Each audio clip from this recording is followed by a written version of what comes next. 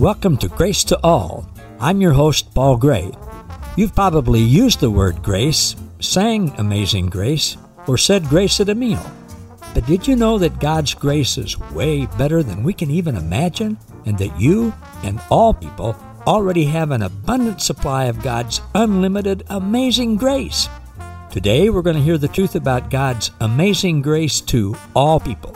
So, sit back, relax, and prepare to be inspired and awakened to the amazing treasures that you already possess. This is truth that you can handle.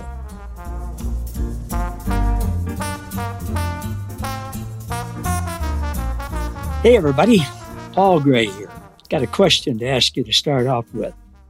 What do you think of when you think of baseball? What do you think of? What comes to mind?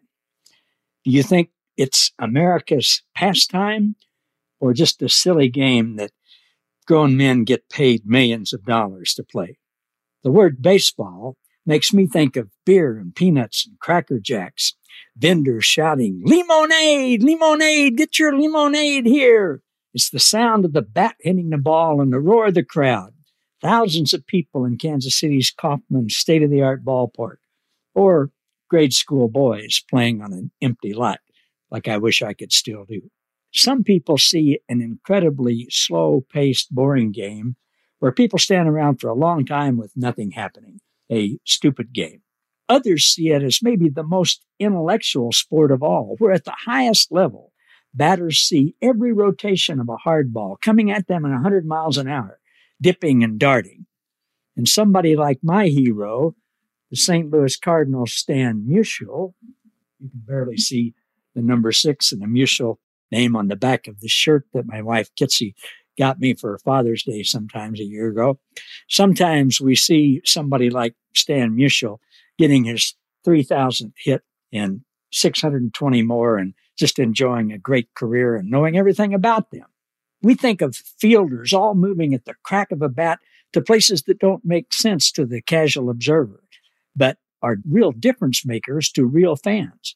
Some of us see players stealing signs and hitters laying down bunts and double plays and pickoff attempts and grand slams and no-nos and blown calls by blind umps like the ones in the picture behind me, and meaningful statistics like ERAs and RBIs and exit velos. We write Ks on our scorecards as we watch the game, and our emotions soar and plummet as Mighty Casey or Super Salvi in Kansas City hit a grand slam home run or strikeout. Baseball, Americans' pastime, all pervasive in Central and South America. A sport that hasn't changed much since, well, listen to this article that I read online in preparations for this talk. The article says, "You may have heard that a young man named Abner Doubleday invented the game known as baseball in Cooperstown, New York, during the summer of 1839. Doubleday then went on to become a Civil War hero, while baseball became America's beloved national pastime." The article says, not only is that story untrue, it's not even in the ballpark. As it turns out, the real history of baseball is a little more complicated than the Doubleday legend. References to games resembling baseball in the United States date back to the 18th century. Its most direct ancestors appear to be two English games, rounders, a children's game brought to New England by the earliest colonists, and cricket. By the time of the American Revolution, variations of such games were being played on schoolyards and college campuses across the country. They became even more popular in newly industrialized cities where men sought work in the mid-19th century. In September of 1845, a group of New York City men founded the New York Knickerbocker Baseball Club. One of them, volunteer firefighter and bank clerk Alexander Joy Cartwright, would codify a new set of rules that would form the basis for modern baseball. Hadn't changed much since 1845, calling for a diamond-shaped infield, foul lines, and the three-strike rule. He also abolished the dangerous practice of tagging runners by throwing balls at them. Cartwright's changes made the burgeoning pastime faster-paced and more challenging, while clearly differentiating it from older games like cricket. In 1846, the Knickerbockers played the first official game of baseball against a team of cricket players, beginning a new, uniquely American tradition. The article goes on to say, now you know the truth about the origin of baseball as opposed to the lies that had been spread so often that in 1907, a special commission created by the sporting goods magnate and former Major League Baseball player A.J. Spalding used flimsy evidence, namely the claims of one man, mining engineer Abner Graves, to come up with the Doubleday origin story. Cooperstown businessmen and major league officials would rely on this myth's enduring power in the 1930s when they established the National Baseball Hall of Fame and Museum in Cooperstown, New York. Well, that reminds me of religion. Lies got spread. People relied on the myth's enduring power. They came up with man-made doctrines about eternal conscious torment and hell and exclusion, and they set up shrines to perpetuate the lies every Sunday. Baseball. What comes to your mind when I say that word? Actually, it was two separate words to begin with, base and ball. Some people say the word baseball a lot. I don't think they know what it means. How about the words grace and truth? Some people say those words a lot without even thinking. I don't think they know what they mean. As Don Keathley says, every city has the Grace Baptist Church, the Grace Presbyterian Church, the Grace Methodist Church. They use the word grace a lot, he says, but I don't think they know what it means. Are grace and truth like baseball to some people? Just boring words you've heard and said them, but never given them any thought? Are they just theological concepts that bearded old men study from dusty books in a library where you have to whisper and be reverent as you read? Grace and truth. Jesus, whose essence is love, became one of us, full of grace and truth, Scripture says. If Jesus is full of grace and truth, and we are just like him as he is in this world, as Scripture also says, maybe we should know what we're full of. Somebody says, you're full of it. So, yeah, I know I'm full of grace and truth. That might be a conversation starter. Even to those of us to whom baseball is a, quote, way of life, unquote, we understand that others may not be as interested or even care, and they have other fine interests.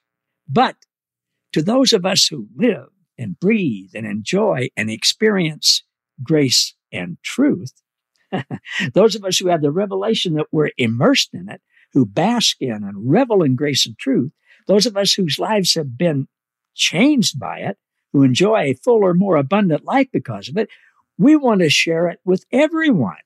Everyone might not like baseball, but everyone will like grace and truth once they know the truth about grace and truth.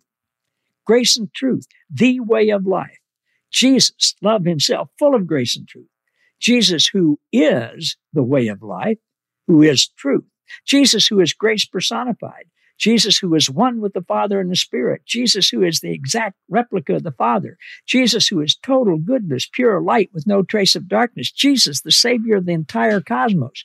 Jesus, who chose to make his home in you, his permanent home. Jesus is continually revealing grace and truth to us, grace upon grace.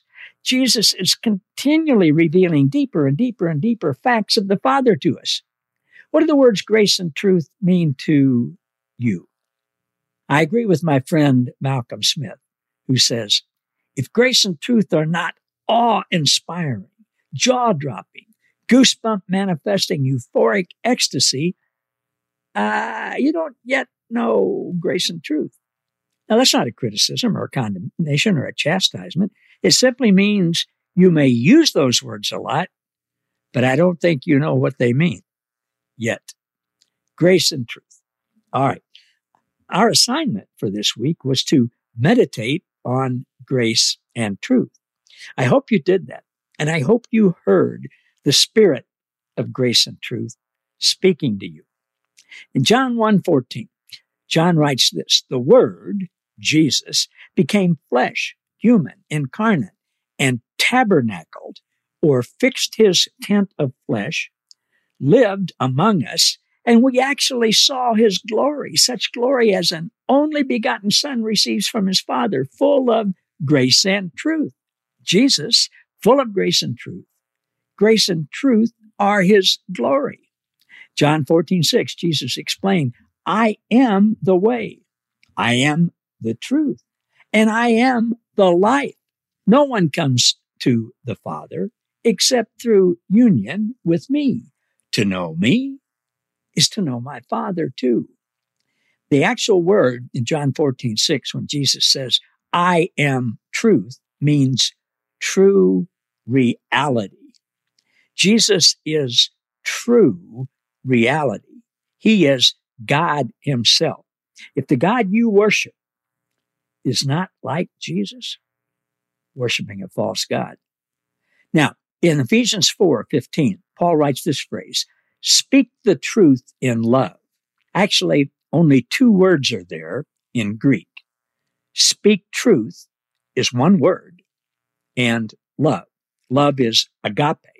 Speak truth is the Greek word aletheno, which means to speak or tell the truth, to teach the truth, to profess the truth. Speak truth, love. Love is truth. Now, that's contrasted with what John writes in John 8:44. John writes this, Jesus said it. And Jesus is talking to religious agents of the lie. He says, you are of your father, the devil. Now, that's not to be taken literally. The devil, whether or not you think he's a real entity or a concept or whatever, the devil can't procreate. He can't create. He can't have children. So Jesus is using an analogy here, a metaphor. He says, you are of your father, the devil, the slanderer, deceiver, accuser. And it is your will. And he's talking to religious people here. He said, it is your will to practice the desires which are characteristic of your father. He was a murderer from the beginning and does not stand in the truth because there's no truth in him. When he lies, he speaks what is natural to him, for he is a liar and the father of lies and half-truths. The Mirror says it this way to religious people. Jesus says, you are the offspring of a fallen mindset, and you desire to prove its diabolic parenthood in your willingness to execute its cravings. This cast-down mindset is what kills the human species since the beginning. It violently opposes the idea of the image and likeness of God, Jesus, in human form. The diabolos mindset, Jesus says, cannot abide the truth. There's no connection with truth. Lying is its language. In fact, the diabolos is the father of lies. That's pretty strong, isn't it? The lies that come from religion have no connection with the God of truth. Ephesians 4:29, Paul says this, let no corrupt word proceed out of your mouth, but only what is good for necessary edification, building up a people, that it may impart grace to the hearers. Speak only grace. Grace and truth are one thing. Don't speak lies about the Father.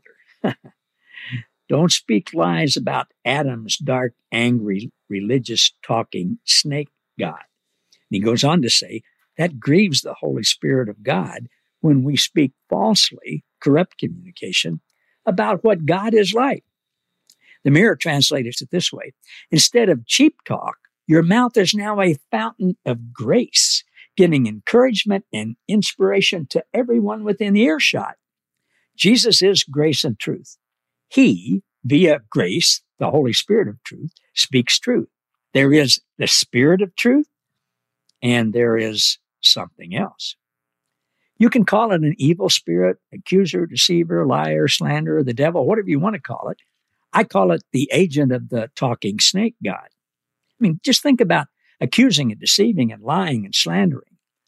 Who does the agent of the talking snake God accuse, deceive, and slander? First of all, God. Second of all, us, and then other people.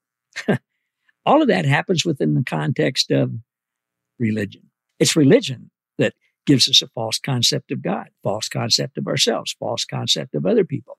That's what happened beginning with Adam and Eve, and it's happened over time and it's still happening today. However, the good news is there is now a great awakening of the truth. People are becoming aware of and are remembering what we've forgotten. The Trinity's inexhaustible mystic adventure of experiencing the euphoria of perichoretic community.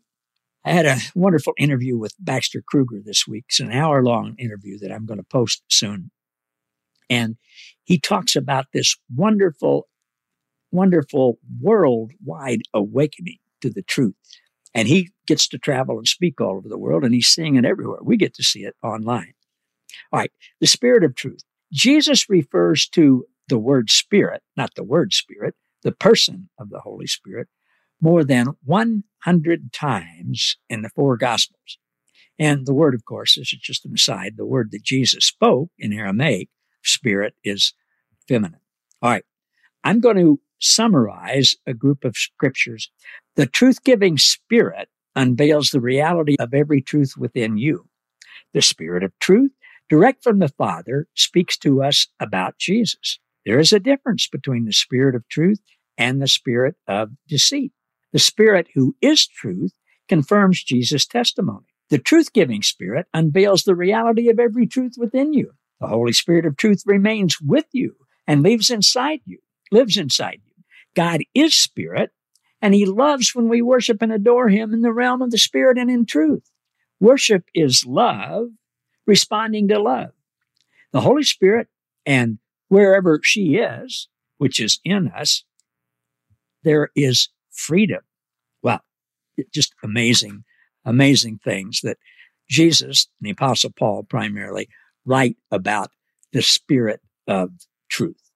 What's God saying to you these days about truth and grace? What's the Holy Spirit of truth saying to you about truth and grace?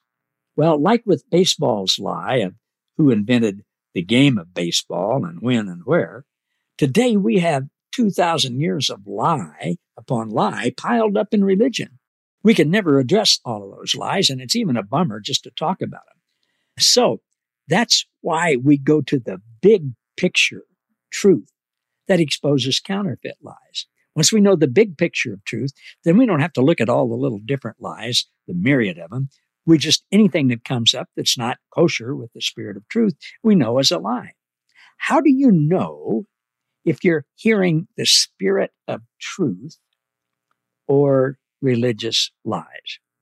Well, I was talking about that with a close friend this week, and he said, I know truth when I hear it because it resonates with the Holy Spirit in me. The Holy Spirit is in every person and is one with our spirit. And when we hear truth, that resonates in us. When we hear someone else speak truth or read it, or we hear it, online, or when we hear the Holy Spirit of truth speaking to us, that resonates with our spirit. We know it when we hear it, that the Spirit of truth is in you, and the Spirit of truth reveals and confirms truth.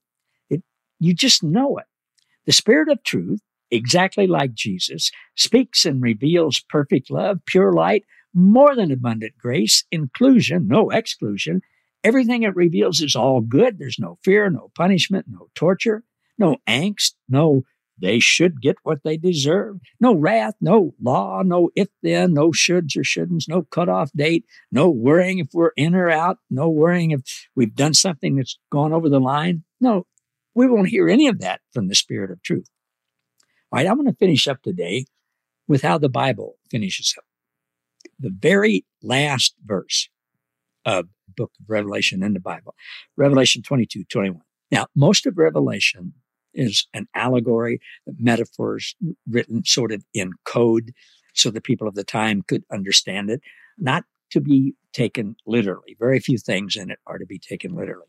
The last verses, though, the very last verse in the Bible is this: grace, Jesus, is in everyone.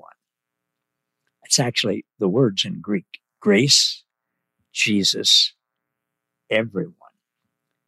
And we get to tell that really good news to everyone. So now we can be what God intended for us to be in the very beginning. We can be fruitful and multiply and fill the earth with love and grace and truth, and encourage others to hear from the Spirit of truth, grace Himself living in them. Hey, everybody, I hope this is encouraging to you. It certainly is to me. I got to close up now because it's time to go to the ball game. See you all later. Love you all. Thank you for listening to Grace to All. For more about us, how we can serve you, and our special guest, please visit www.gracewithpaulgray.com. Don't forget to subscribe to the podcast so that you never miss an episode, and to join our Facebook group, Grace to All, where you'll be inspired and awakened to more truth that you can handle.